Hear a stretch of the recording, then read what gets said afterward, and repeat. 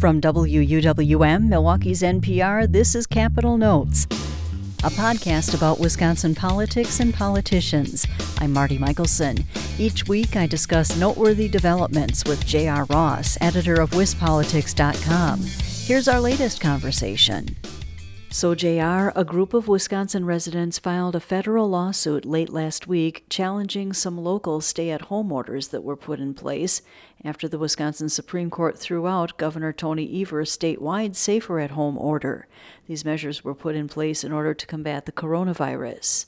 The lawsuit mentions Dane County and the city of Madison in particular, as officials in those locations have extended their orders to July 15th. What do you think is going to happen here? Good question, because don't forget there's still a lawsuit pending before the state Supreme Court that seeks to overturn the stay-at-home order on First Amendment grounds and other grounds. The court has not ruled on that one yet, so there's that still hanging out there, plus this. So basically the legal fight isn't over yet about the stay-at-home orders, both at the state and on the federal level. And it's hard to predict what a court's going to do or how it's going to view these arguments. People who have challenged them have had success in other states, other federal jurisdictions. This is the first federal lawsuit that I know of in Wisconsin about a local order, so it's a case of first impression, at least in the federal courts in the Wisconsin districts. In another development, Wisconsin's unemployment rate soared to 14% in April because of mass layoffs due to coronavirus, according to the Department of Workforce Development. It's a level not seen since the Great Depression. At the same time, Republicans have criticized the Evers administration for being slow to pay the claims. Of more than 2 million weekly claims filed since mid-March, nearly 750,000 people still have not received benefits. Why is Wisconsin so far behind in paying the claims? And do you think this will affect Democrats at the polls this fall, or even Governor Evers in 2022 if he seeks re-election?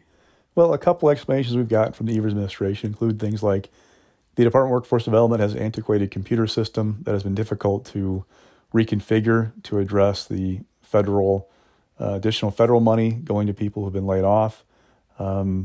There have been additional hurdles added to the application process for unemployment going back to 2011 while Republicans were in charge. And just the absolute crush of calls they've received since it began, they're all part of the problem. Now, the Evers administration announced a couple weeks ago it had less than 50 people processing claims before this all began. Through the combination of transfers of employees from other agencies, transfers within DWD employees, and hiring or signing contracts with 3 new call centers, they'll have about 1,300 people total working on unemployment claims by sometime in June, end of June, I think it is. Now, that's a huge number of bodies thrown at the issue. The question is, why didn't they start sooner? Could they have started sooner? Those things we're all trying to figure out. Looking forward, we don't know where COVID-19 is going to go, how the fall it's going to take hold in Wisconsin politically. But if this is still an issue, going forward for a long time, it can stick. This is a question of we're such a unique environment with COVID-19. It's hard to say what's going to be a lingering issue come November of 2022, let alone this November, for crying out loud. It's just as much of things are changing so quickly in the state. And finally, Republican State Senator Dave Craig of Big Bend has announced he is not seeking re-election this fall. Craig joins a number of other senators in announcing their departures, including Democratic Senate Minority Leader Jennifer Schilling of La Crosse, who abruptly resigned and vacated her seat recently. Why are so many state senators retiring? Oh, well, it's a combination of things. For Dave Craig, he said it was just time. He has 6 kids, so that it was too much to ask, basically, to do one more 4-year term. He's been in the legislature for almost 10 years. So it was time. Jennifer Schilling, she decided a combination of factors for Schilling, who was a minority leader. She actually resigned her seat because she's pursuing another career and said that state law says you have to leave if you've got a potential conflict. But, being a minority leader, there are a couple of things going on. One, people I talked to, the Democrats are not getting on the minority anytime soon in the Senate, so it's not a great prospect for doing something else. 2, there's a certain frustration among some Democrats I talked to about working with the Evers administration. That's been sometimes difficult. They haven't been as good as they could have been in working with lawmakers on having a long-term plan. Just a combination of things. Plus, with Schilling, She has 2 young children. Her parents are both killed in a robbery at a restaurant they owned in Northern Illinois like 20-some years ago. Her kids are getting close to that age that she was when her parents were killed. You can't discount that family issue there about wanting to be around your kids as they're growing up. Others, Fred Risser of Madison, he's been in the office for almost 60 years.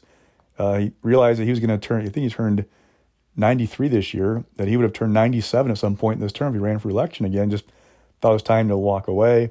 Dave Hansen in Green Bay, he's been in office for 20 years. In the state Senate, he decided it was time to hang it up. Then you have Luther Olson, Republican from Ripon. He also is not seeking re-election. Same thing. He's been around since the mid-'90s in the legislature, or late 90s, I think it was, and decided, hey, I've had enough. Tom Tiffany, he's resigned his Senate seat because he won a seat in Congress. You have all kinds of factors going into why these guys are leaving. And don't forget, we're at 7 departures right now. If Scott Fitzgerald, the majority leader, wins the congressional seat this fall, the 5th, he also would leave. That would be 8. So you're talking about 1/4 of the Senate turning over in one term, not counting anybody who might lose a race this fall. That's a significant change in the makeup of that body in this course of a year. That's WisPolitics.com editor J.R. Ross. You can join us each week for our conversations, and if you haven't done so already, subscribe to Capital Notes on iTunes, NPR One, or wherever you get your podcasts.